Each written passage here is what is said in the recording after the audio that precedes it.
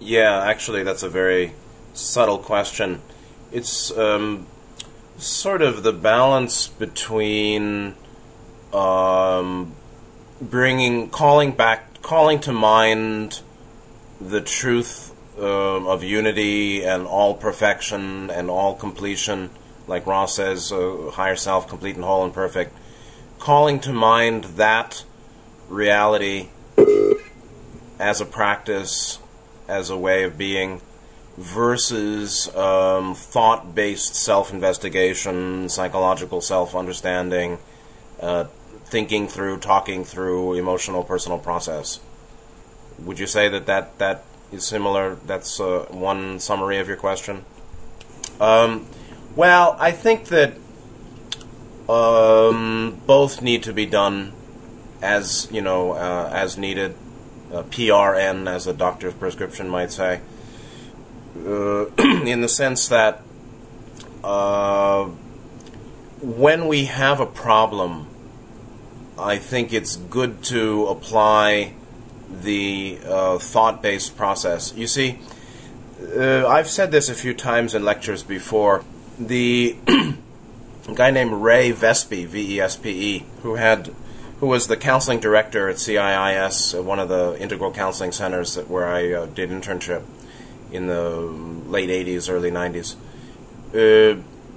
He said, if you can't see through it, you have to see it through. If you can't see through it, means if you cannot see its emptiness, you need to see it through by thinking and usually talking out the specifics of the psychological process, or causality, and ramifications and causes and effects, and acknowledging deeper meaning and moving out of those distortions by thought, versus being able to see things are empty, which is akin to realizing the big view in a moment, that all is complete and whole and perfect. When there's a problem, we have to address it honestly to really solve it. To really solve it, we have to really address issues frankly, honestly, without avoiding. How's the best way to do that? Well, I think it depends on the issue, depends on the person, depends on their level of development, depends on any specific process. So I wouldn't say one is better than the other. As one goes on further, it's easier to see the emptiness of problematics. It's also easier to dwell naturally in the awareness of complete and whole and perfect. Some people use that as a kind of spiritual bypass. Obviously, that's not honest, actually. Somebody has a problem and they're upset about it, and then they say, well, everything's complete and everything's perfect anyway. But actually they're still upset, and they haven't discovered roots to it. The roots are still implanted, and just saying it's perfect doesn't help, actually, even though it's a form of avoidance then. So Rod talked about those 4 practices. Look in the mirror, see the Creator, look around you at objects, and look around at people also. 1, 2, 3, see the Creator. And then the moment contains love. That's sort of making a practice of absolute view. Right? There's the 2 views, relative and absolute. The relative is where we do the personal working of psychological self-analysis, or thinking things through, seeing it through, or seeing it through. The absolute view is associated with seeing emptiness or seeing perfection, which go both ways, or it's really 2 sides of the same absolute view. Non-duality, impersonal, transpersonal. And it's just critical not to get stuck in the personal and not to use the transpersonal as a means of avoidance.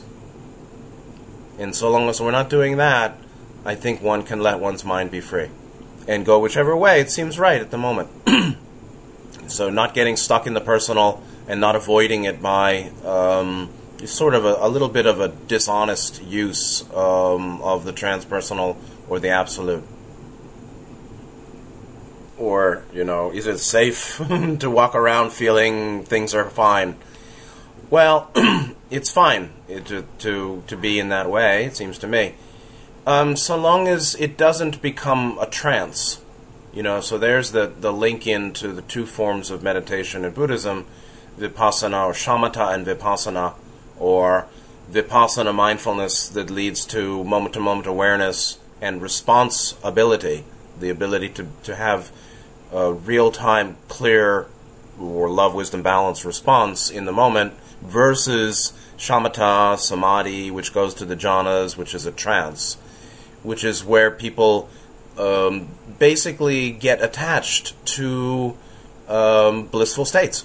Blissful states is akin to absolute view, or absolute view is the conceptual interpretation or conceptual explanation of jhanic states or trance states or blissful states. When, it's like if you're walking down the street and a old lady or a child falls down in front of you, and you're attached to a jhanic state, or everything's fine, good. What are you going to do? Walk by and say, have a good day, and let them lie in the street?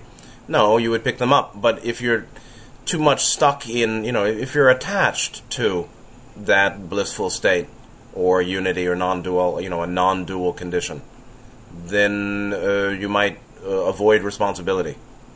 So I think it's a matter of being natural, trusting yourself, trusting your process, acknowledging that being attached to either the analysis of personal process, which is people who are always thinking about themselves, thinking about their process, versus attachment to blissful, samadhi states, non-dual states, even walking around.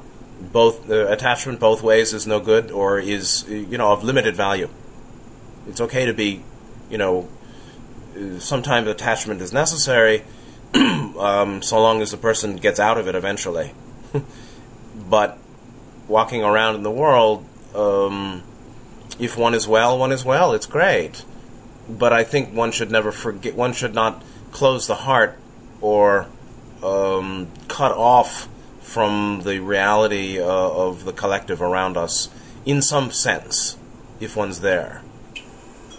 Yes, spiritual bypass in that case, I think would be, whenever there's an avoidance of the personal, physical, material, conceptual, interpersonal, social, emotional, anything below the below the diaphragm.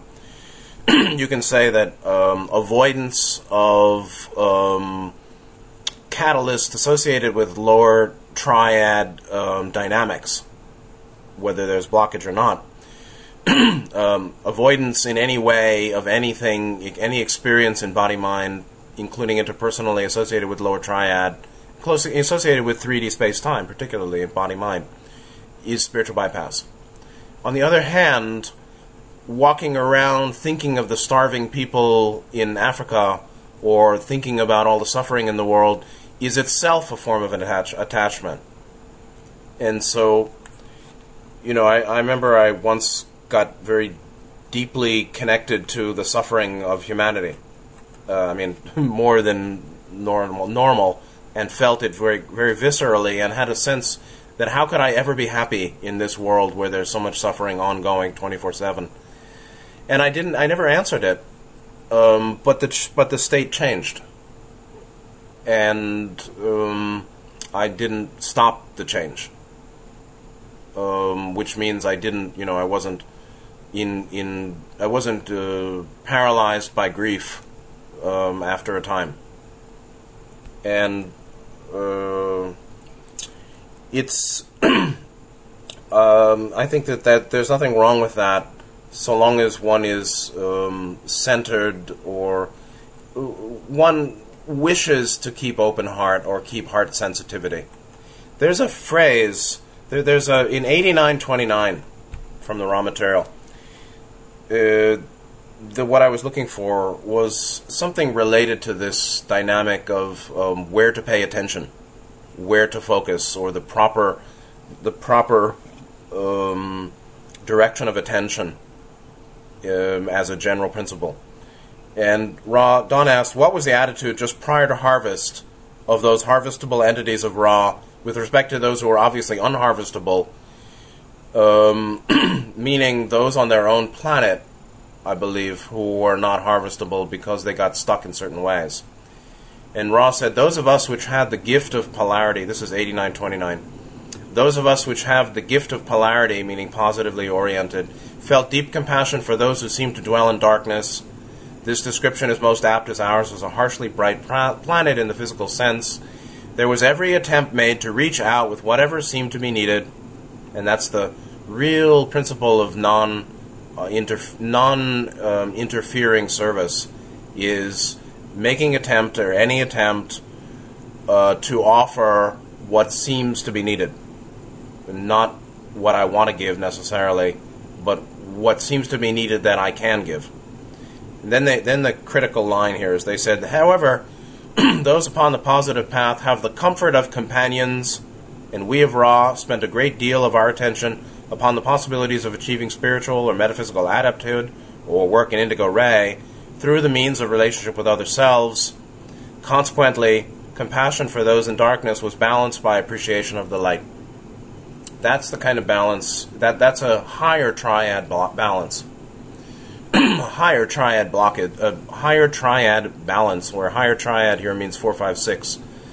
There are other ways of looking at it also. You could say that 5, 6, 7 is also higher. But the balance is looking down and looking in, or looking out to those in suffering and looking around to one's companions in joy, or in love, or in community.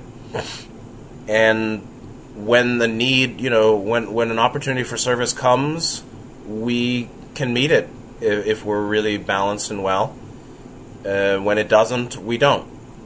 Rushing out to find those that are suffering to try to help them in this world may be fine, so long as that seems to be natural, right action for that person. So I think that there's no one-size-fits-all formula other than the principles of balance and heart sensitivity, and moment-to-moment awareness or moment-to-moment sensitivity to the needs of the situation, and being true to one's own way, and putting all that together. Hopefully one stays balanced, or one, at least knows what some kind of return to balance could be. And that attempting to stay in balance, or attempting to return to balance, attempting to be present, and be responsible to catalyst as necessary. It's all very subtle, I think. But I think it also depends on, where knowing motivations. Like in any relationship, part of what nixes or makes big trouble in relationship between wanderers and those who are not, or people who are spiritually oriented and those who are not, when they finally discover that, is that their motivations for being together are not the same. One may be seeking safety, security, and or material support, and the other one may be seeking deep communication for mutual personal growth. And there are then limits to those, or the degrees to which each person is seeking deep communication and mutual personal growth. The degrees may be different and not compatible sometimes, obviously. So I think the thing is, when you're well, be well. And when it changes, be there too. And when somebody in suffering appears to us, get a sense of where they're coming from and what seems to be needed. What seemed to be needed is a very nice way of putting it, as Ra did. So I think all of that is walking open-handed, and when we're attached, the fist is clenched, the hand is clenched to a fist. We're holding. When we're holding, we can't receive.